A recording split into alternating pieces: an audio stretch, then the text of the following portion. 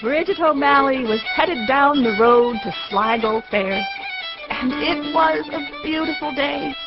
The sun was shining, the birds were singing, all the flowers were nodding their heads in the fields either side of the road.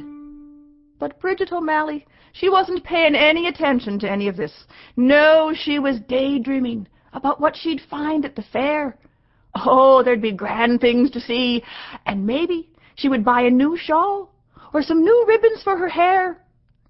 And what with all of her daydreaming, she didn't pay any attention to where she was going, and she took a wrong turning. There she was, a long way from Sligo Fair, and night coming on. Well, as luck would have it, as she came around just the next bend in the road, there was a wee cottage with a warm light shining its welcome in the window. And Bridget said to herself, maybe I could spend the night here, get a bite to eat, and go on to Sligo Fair tomorrow. So she went right up to the door, and she knocked. A woman answered the door and said, Bridget O'Malley, what brings you out here so far from home? And Bridget told her how she was heading out to Sligo Fair and took a wrong turning, and could she spend the night and maybe get a bite to eat and go on the next morning? Well, of course, Bridget, come on in. Sit down, make yourself comfortable by the fire there. So Bridget did. And then the woman said, now, Bridget, sing me a wee song while I'm getting the supper going. It will shorten the work, it will. Me? Said Bridget. Sing? Well, I couldn't do that. I don't know any songs. You don't know any songs? Oh, now, Bridget, I tell you what, it'll be all right. Tell me a wee story. That will do just as well, and it will shorten the time it takes getting the supper going. For the second time, Bridget said, me? Tell a story? Well, I couldn't do that. I don't know any stories. Oh, Bridget, you don't know any songs nor stories. I tell you what, then, it'll be all right. Pull out the penny whistle, the harmonica, whatever you have in your back pocket. Give us a wee tune. That will do just as well, and it will shorten the time it takes getting the supper going. For the third time, Bridget said, me? Play a tune? Well, I couldn't do that. I don't play any instrument. Bridget O'Malley, you come in here wanting a place to spend the night and a bite to eat, and you can't sing a song, tell a story, or play a tune. Be off with you then.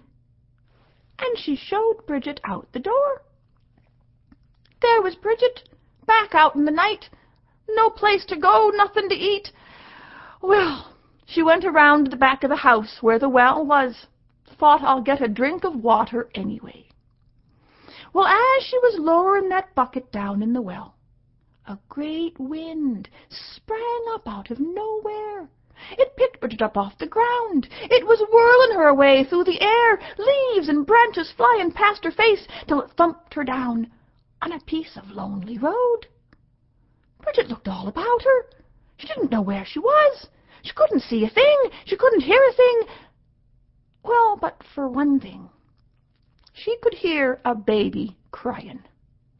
This baby was crying louder than you've ever heard any baby cry in all your born days. Bridget thought, well, that would be me if I were any younger. And as she sat on listening to that baby crying, she got to thinking, where there's a crying baby, there's bound to be a mother. And where there's a mother, there's bound to be a place to spend the night and a bite to eat. And Bridget picked herself up and made for the sound of the crying. Sure enough, she came upon another wee cottage. She knocked at the door, and when the mother answered the door, she said, "Oh, Bridget O'Malley, am I glad to see you, the best singer in all of Ireland. You can sing this baby to sleep, and we'll all have some peace and quiet." Well, Bridget opened her mouth to say, "Me? Sing?"